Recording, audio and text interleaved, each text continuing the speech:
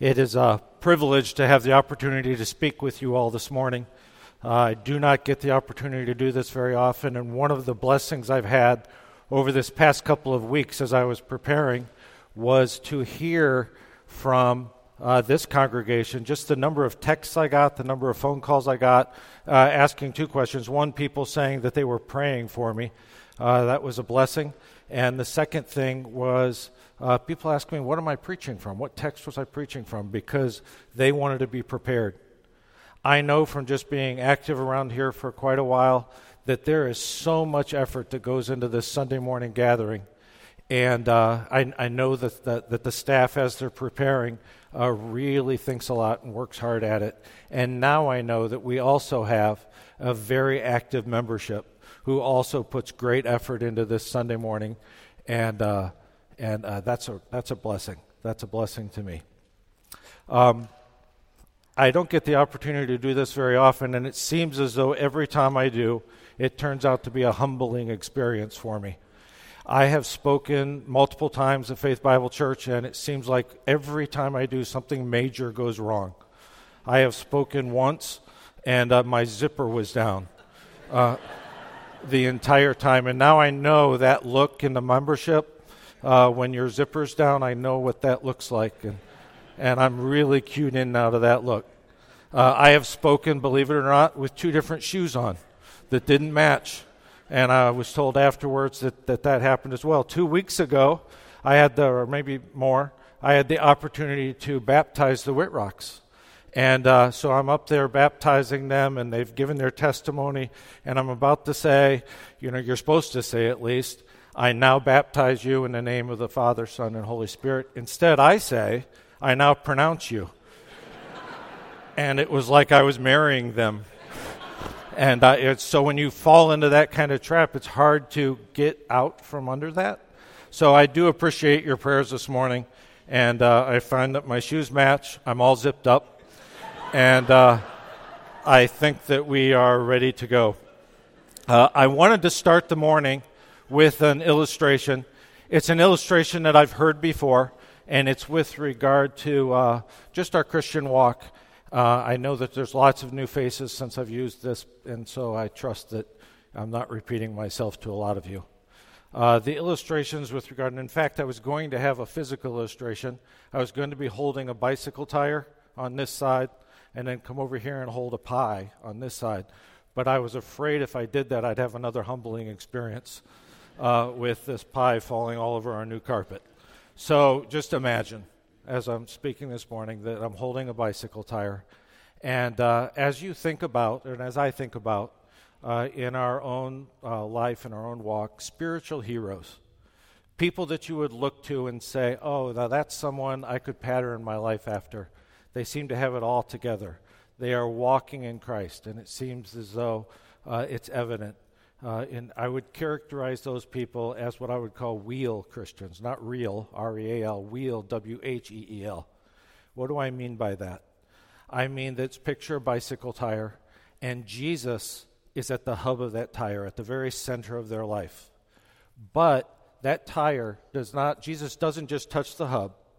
Those spokes reach out, and Jesus, in fact, impacts every area of their life. Seemingly, no area is untouched.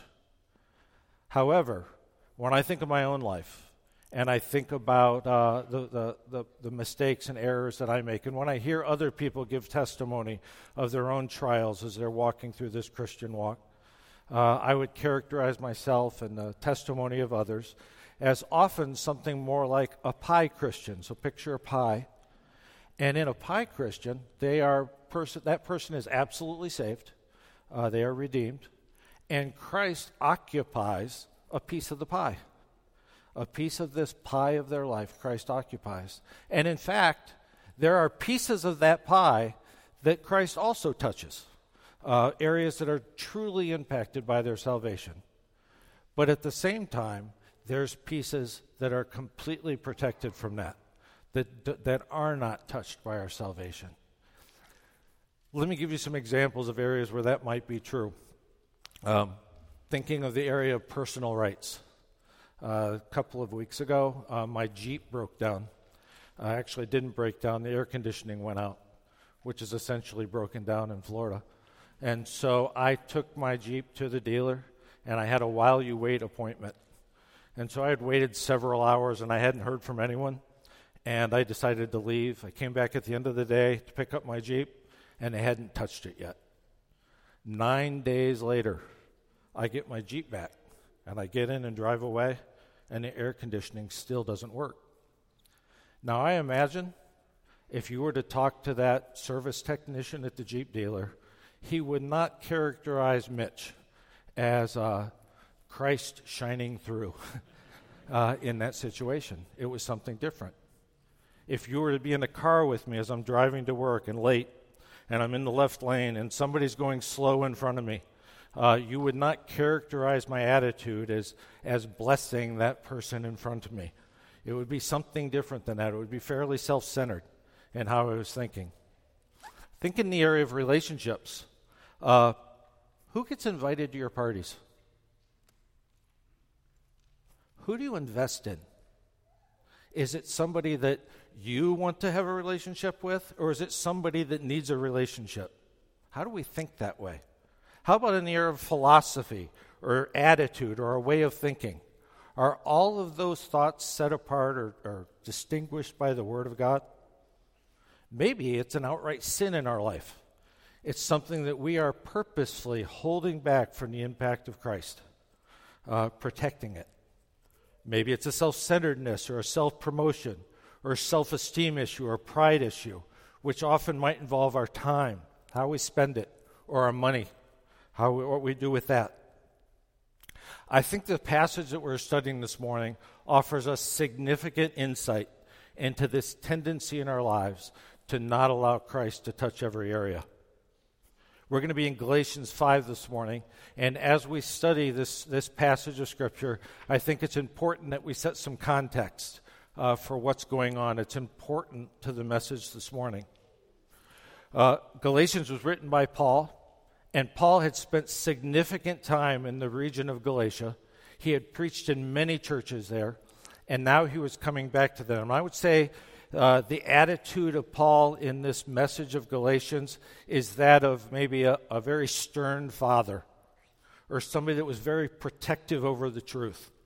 The words he uses are very, very strong. This was the early days of Christianity when the church is just trying to become independent of Judaism. And there was a group called the Judaizers. And these Judaizers were gaining a doctrinal foothold in the region of Galatia. Judaizers taught a corrupted gospel that salvation required both salvation by grace through faith, and also you had to obey the law. You had to justify yourself before God. In fact, the term Judaizer means to live according to Jewish customs. A Judaizer taught that for a Christian to truly be right with God, he must conform to the Mosaic law. In fact, they emphasize circumcision in this. You see the word circumcision a lot in the book of Galatians. They promoted the idea that these Gentiles in Galatia first had to become Jewish, and then they had to live they had to be saved by faith. So Paul, in this book of Galatians, is very firm and passionate and very direct in his language about correct doctrine here. In fact, the key verse in Galatians is Galatians 2:16, and it says this: "Yet we know that a person is not justified by works of the law, but through faith in Jesus Christ. So we also have believed in Christ Jesus, in order to be justified by faith in Christ, and not by the works of the law. Because by the works of the law, no one will be justified." What's interesting is at the same time Paul is making this passionate argument about the gospel, he's also introducing another idea.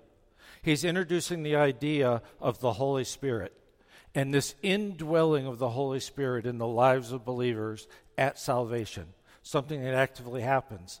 And then he begins to hint through chapters 3 and 4 that this Holy Spirit offers something to us. He's not just there, he's doing something.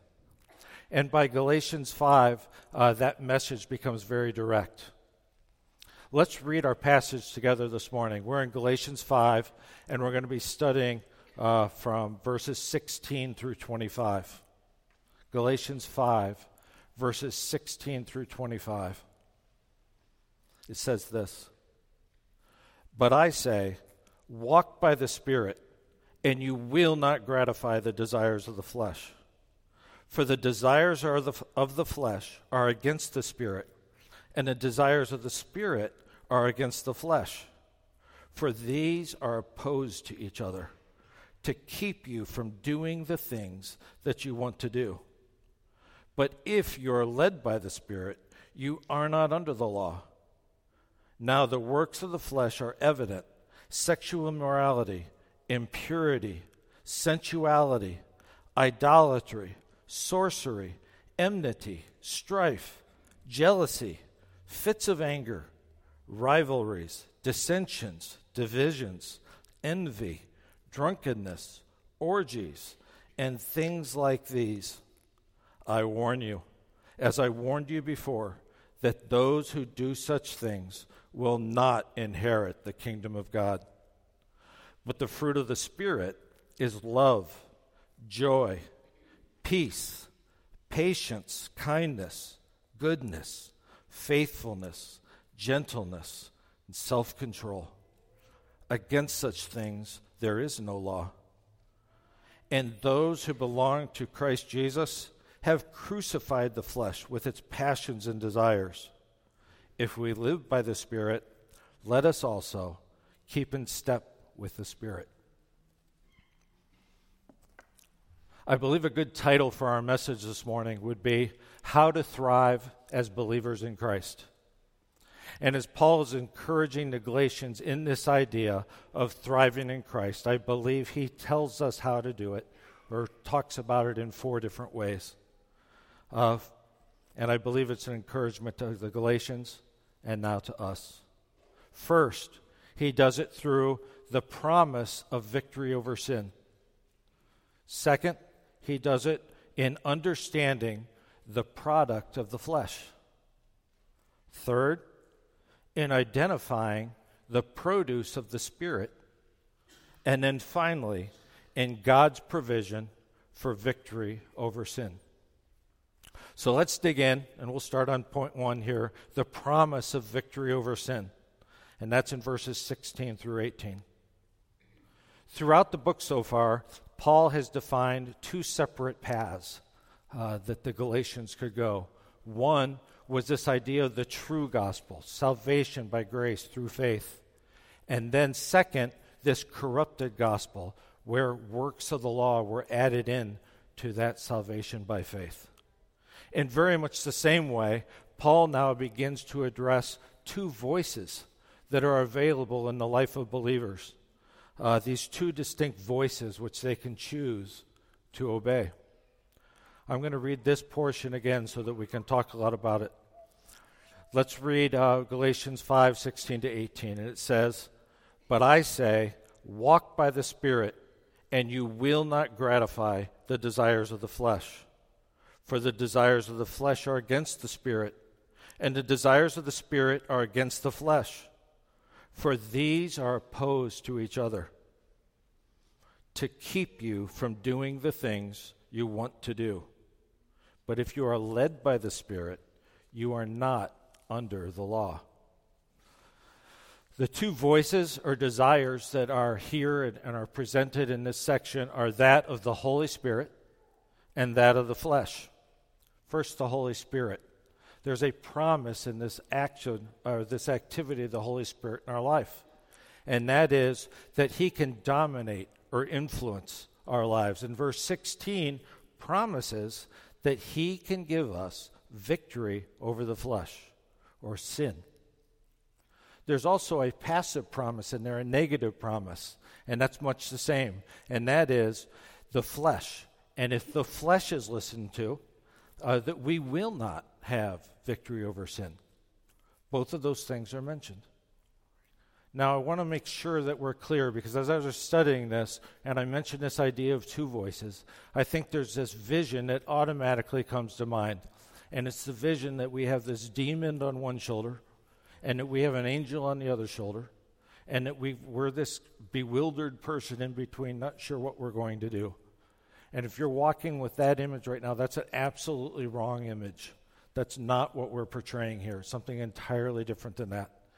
And in fact, I spent probably too much time thinking through an illustration that worked, that better presented what these ideas were of these two voices in our life.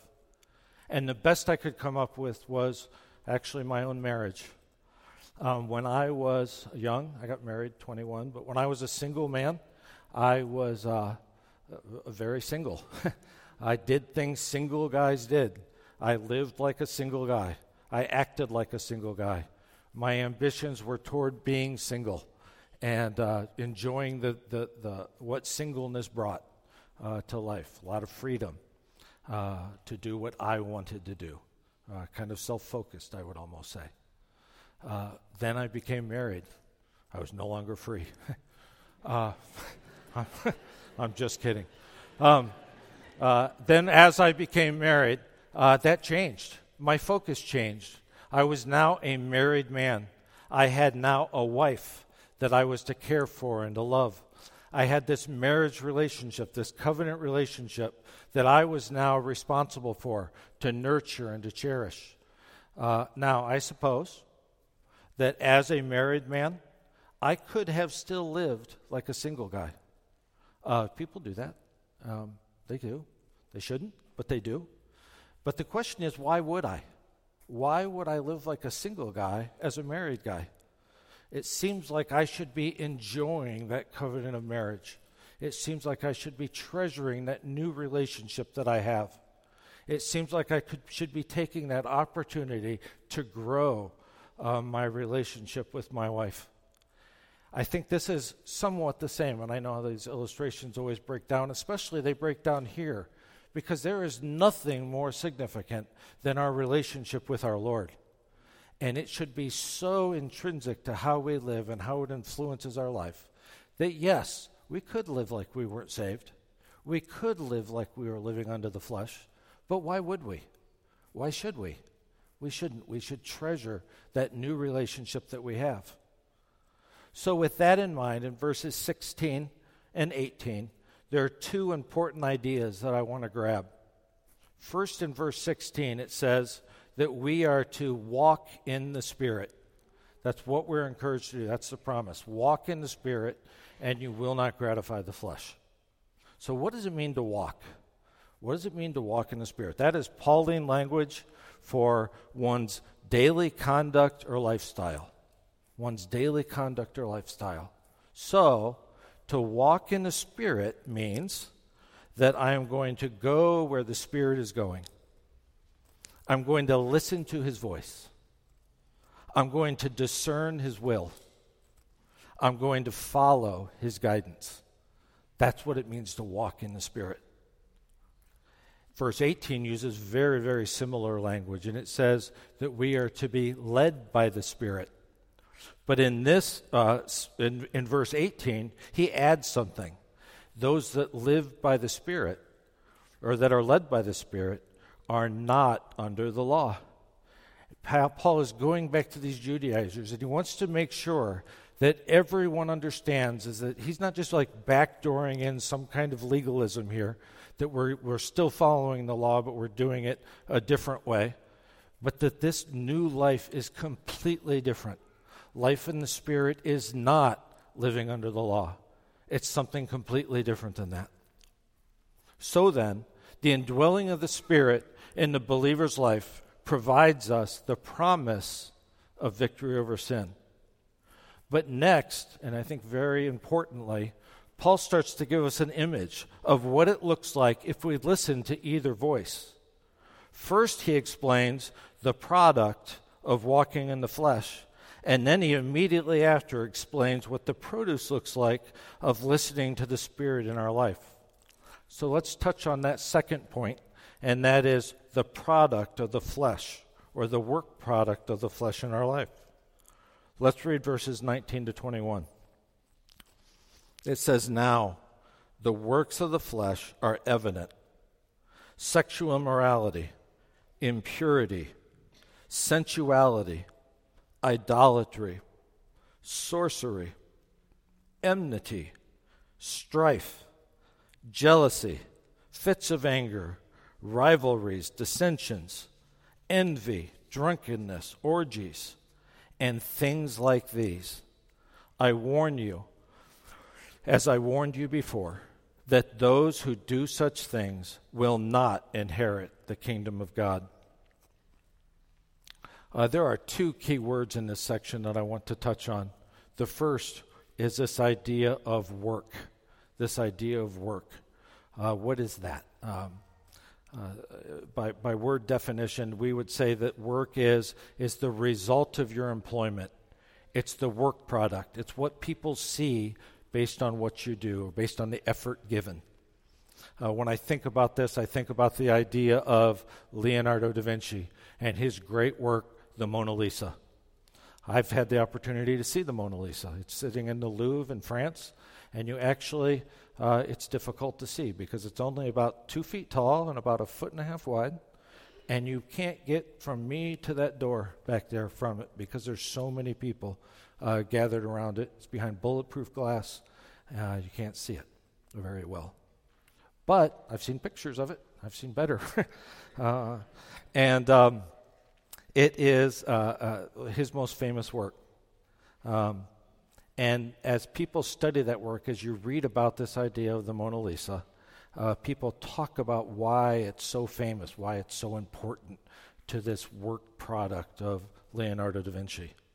It talks about his training and his particular emphasis that he puts on shading and creating structure, bone structure, just through different shades in his painting, and what an expert he was at that.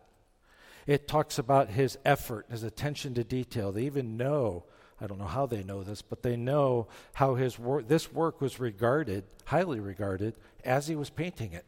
People could see what he was doing, and it was just a high level of the training and effort that went into this gift of Leonardo da Vinci. Here it is much the same.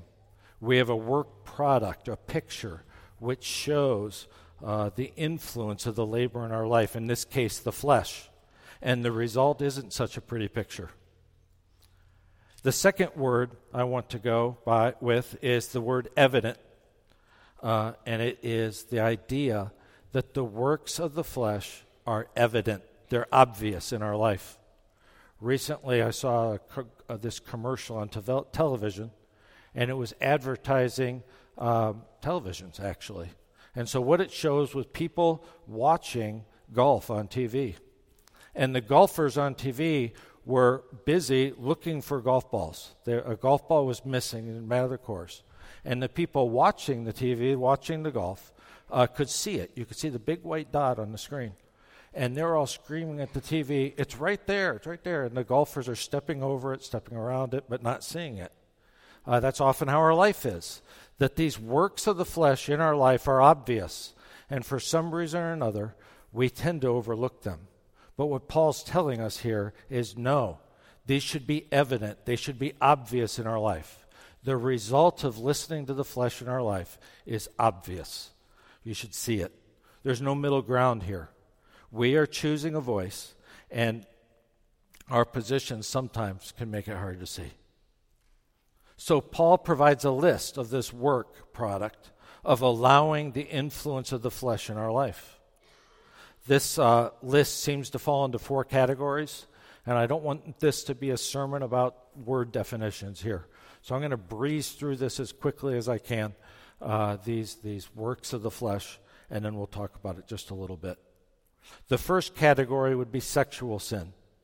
And the first term he uses is sexual immorality. That word is porneia. It's any and all forms of illicit sexual relationships. The second word is impurity, or moral uncleanness in thought, word, or deed. The third is sensuality or debauchery. This is an open, shameless, and brazen display of all these sexual acts that were just listed. This list seems to cover what we would perceive as mild sexual sin to explicit sexual sin. It goes the whole route. And I'm reminded as I read that list that as Paul is communicating this information to the Galatians, they were very well may have been a little calloused or a little hardened, a little numb maybe to the sexual sins in their lives. After all, in many of the cultures where Paul was speaking, things like prostitution were just readily accepted. It was just something people did. And I'm reminded that in our own culture, these sexual sins were also numb to many of these things. We live in an incredibly charged sexual culture. The things that cross our eye gate, the things that cross our ear gate, the things that we just let rest in our heart are often in this category of sexual sin. They're very sexually charged. And I think Scripture is commanding us, don't be numb to those things. Be very alive. Be aware of the sexual nature of the world that we live in. The next set of works of the flesh that Paul mentions are in the area of religion. They're spiritual sins. The first one would be idolatry. Idolatry is the elevation of things and ideas to a level of trust or affection, even to the level of God himself. We're not going to talk a lot about that, but I will tell you that in January, I believe, we are going to be offering a seminar on this subject of idolatry. We're going to spend several weeks talking about it. In addition to that, we have the idea of sorcery. Sorcery seems to be related to drugs in some way, and maybe drug use in a religious context. After that, Paul moves to the idea of societal sins, social sins that are mentioned, and I will name them, but these don't even need definition because we're so aware of these activities. The first one is enmity or hatred, strife or discord, jealousy, fits of anger or rage, rivalries or selfish ambition, dissensions, divisions or factions, and envy. This is a place where the flesh can gain a strong foothold in our life. And as you think and measure yourself, think of the breakdown in society that we have over these social sins. Breakdown in relationships in the church, in our home, in our work, in our neighborhoods. The results of this are evident or obvious. The last two sins that he mentioned seem to be related to alcohol. The first one is drunkenness. And the second word he uses is orgies, which would mean probably drunken carousing, maybe being out of control. And then Paul follows this list by saying, and the like. The point being that this isn't even a complete list. He's just listing obvious things, and there's many more obvious things of the outflow of the flesh in our life. Verse 21 offers a solemn warning. And it is that those that do such things will not inherit the kingdom of God.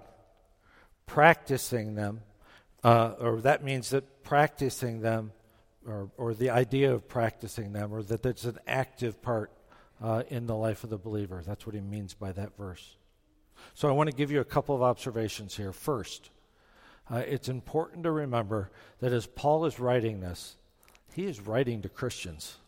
He just gave a pretty negative list of the flesh, and he's writing to Christians as he's writing this. This isn't just something non-Christians struggle with. Christians struggle with this list of stuff. That's why he's telling them. And the second is that as we are walking through our life, these things, these ideas, should be evident to us. They should be obvious as we're walking through. So not only does Paul provide us with this product of the flesh as a significant measuring stick of the voice of the flesh in our life, he also gives us a very solid indicator of what the voice of the Spirit looks like in our life.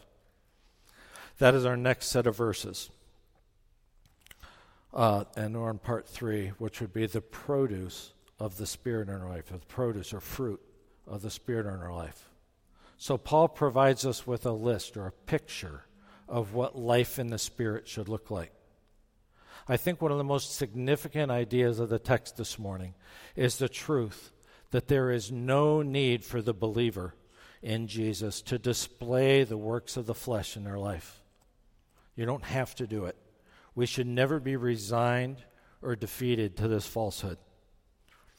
Before we review the list also, there's a couple important things I'd like you to note about this section of this passage. One, that this is not possible, this list, this fruit is not possible because of the inherent strength of us as individuals. It is only possible because of the work of the Holy Spirit through the believer who is in vital union with Jesus.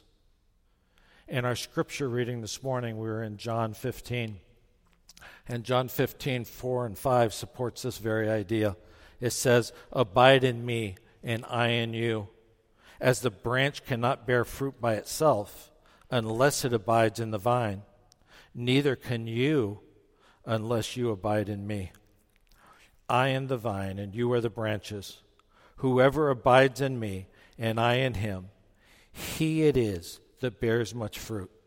For apart from me, you can do nothing."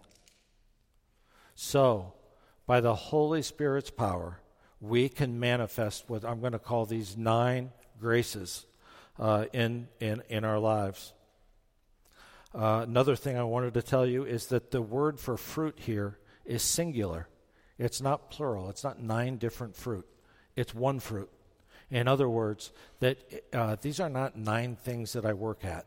I am not commanded here to say, okay, I'm going to work at being gracious. I'm already good at kind, but now I'm going to work at gracious this week. That's not how this is supposed to be. These 9 fruit, or this fruit, the singular fruit, represented by these 9 graces, should all be rising up in our life as we are walking in the Spirit, as we are being led by the Spirit. These are a result. These are not what we work at. What we work at is walking in the Spirit. The result are these 9 graces or 9 fruit. They're a measuring tool. And they're the result of listening to the Spirit. It's a process of transformation or becoming Christ-like. So as we look at these 9 graces, the first seem to be foundational, maybe habits of the mind or heart. The first word he uses is love.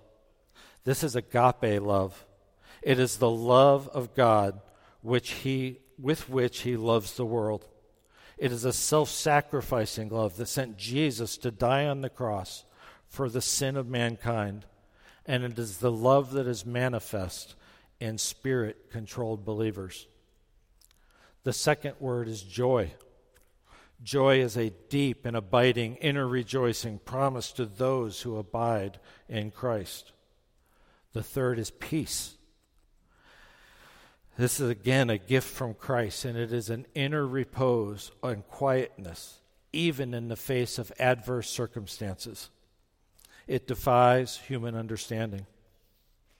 The next 3 graces involve how we reach out to others. The first is patience. Patience is defined as a self-restraint, a holding back when provoked, with no thought of retaliation when treated wrongly. How about kindness? Kindness is benevolence in action, such as God demonstrated toward men. Since God is kind toward sinners, a Christian should display this same virtue. Lastly, here he says goodness. This may be thought of as both an uprightness of the soul and as an action in reaching out to others to do good, even when that good is not deserved.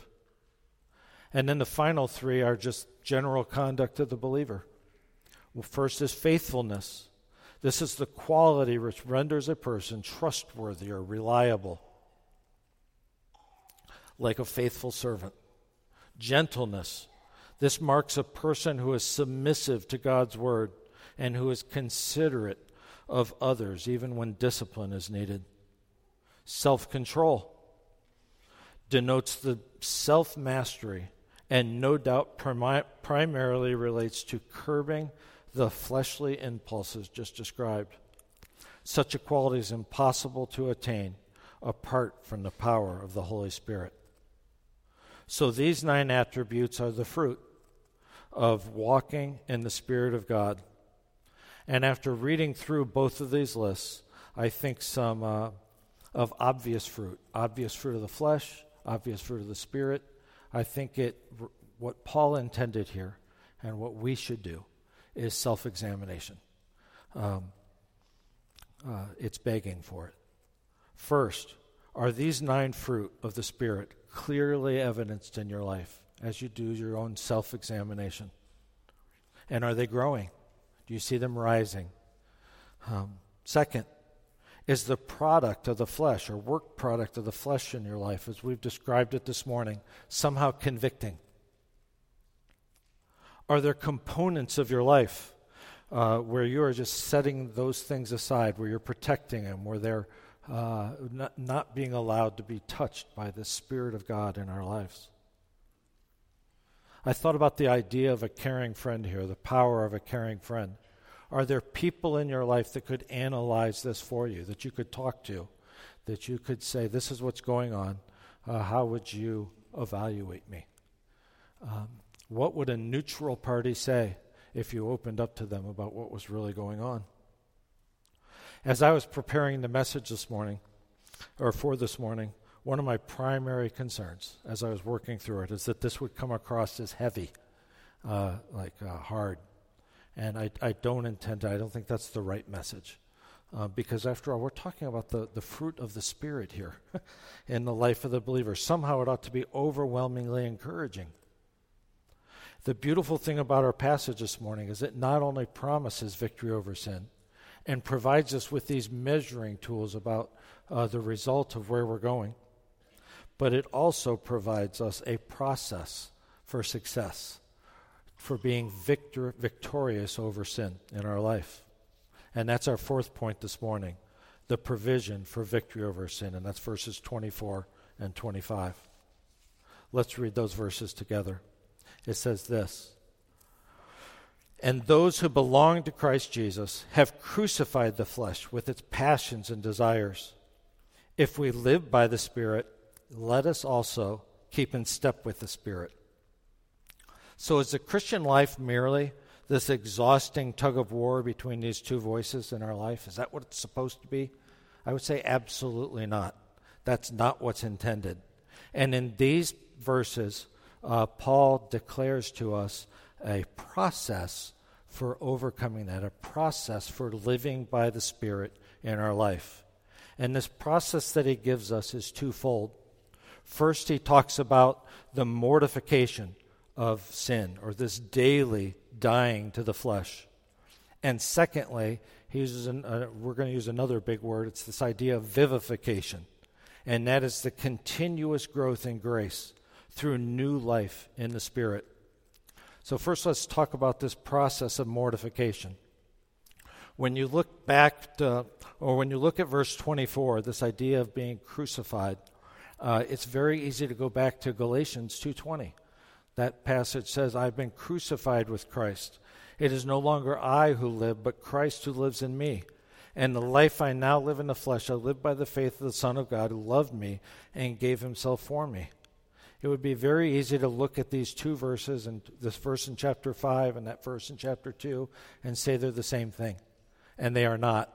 Paul is referring to two very different things when he's talking about this idea. In chapter 2, Paul is talking about the idea of what was done for us and to us in the process of salvation. That we are now dead. Our old man is now dead, and it's on the cross. The law is now been nailed to the cross in this process of salvation. But in chapter 5, it's very different. There's more of an active construction to these words. And it's not what is done for us and to us, but is what is done by us as Christians. Believers themselves are the agents of this chapter 5 crucifixion. Paul here was describing a process called mortification, and that is the daily putting to death of the flesh through the disciplines of prayer, fasting, repentance, and self-control. We are not to merely take up our cross, but we are to ensure that the execution occurs. One commentator words it this way. He says, crucifixion produced death, not suddenly, but gradually. True Christians do not succeed in completely destroying the flesh while here below, but they have fixed it to the cross, and they are determined to keep it there until it expires. The second part of this process is this process of vivification. In this verse, in verse 25 now, Paul uses what's called an indicative imperative style to deliver this message of vivification. And what that means is it's a truth followed by a command. So here, the truth is that if we live by the Spirit, that is, if we are saved by grace through faith, the Holy Spirit dwells within us. That's the truth. What is the result of that truth, or what's the related command? And that is that in light of this truth, we are to obey the command to keep in step with the Spirit. We are to keep in step with the Spirit. What's that mean? Well, that idea of keep in step with the Spirit is a military term, and it means to obey a command. It means to keep in, or to stand in line, or to stand in a row. In philosophical terms, it would mean to follow someone's principles. In other words, it is the believer's responsibility to desire to live a Christ-like life. It depends upon the Holy Spirit, or to depend on the Holy Spirit for the power to live that life and to step out in faith and live it. This fulfilled will bring all the infinite fruits of the Spirit to aid the believer and to put in operation all of the activities of the Spirit on his behalf. We're getting close to the end here. And as I'm concluding, as I was thinking through these ideas this morning, it strikes me that as we talk about this process of success, that it might be real easy to say, wait a minute, this feels a little flat. You overpromised, underdelivered. You promised this solution that I could follow, and at the end of that solution, I'm a little bit lost. It doesn't feel like enough. My answer to that relates to how common it is for us to miss all that we have in Christ. And it reminds me of the circumstances in the movie Up, this animated film about a man named Carl Fredricksen. And the movie opens with Carl as a young boy. And as a young boy, Carl meets this girl named Ellie. And they fall in love based on this shared desire and love for adventure in their life. And so they get married with great plans for adventure. And as that happens, trouble happens. And there's bills to pay. There's work to do. There's health issues along the way. And they had to set aside this dream that they had of going to Paradise Falls and not live out this apparent adventure that they were going to have. Along the way, they grow old, and Ellie eventually dies. And Carl decides that, feeling very guilty that he had not provided this adventure that he was supposed to provide, decides that he's going to live out this adventure and that he's going to go to Paradise Falls. So that the story takes on a kind of a wild turn, and it involves 1 million balloons on top of a house, and he's going to fly this house to Paradise Falls. And along the way, just everything goes wrong. It's just a dismal adventure. And so finally at the end, with the house dilapidated and falling apart, Carl is sitting there in the house, and his eye catches his wife's scrapbook that she had maintained through her life. And he opens it up and he starts pedaling through it. And it started with all of those things when she was a little girl about the adventure she would have. And he didn't know it, but she had added to the scrapbook. And she had started adding what happened after they were married. Because for Ellie, all those hardships, all those things that were happening were part of the adventure. And finally, at the end of the story, or at the end of the scrapbook, Carl turns the page and it says, "Thanks for the adventure. Now go start another one." And I think the same thing is true in the life of us as believers, is that we have all the answer already inside of us and we don't even know it. We are saved by no means of our own, but only through the grace and mercy of God. We are free from the burden of the law and the impossible problem of working to impress our God by our actions.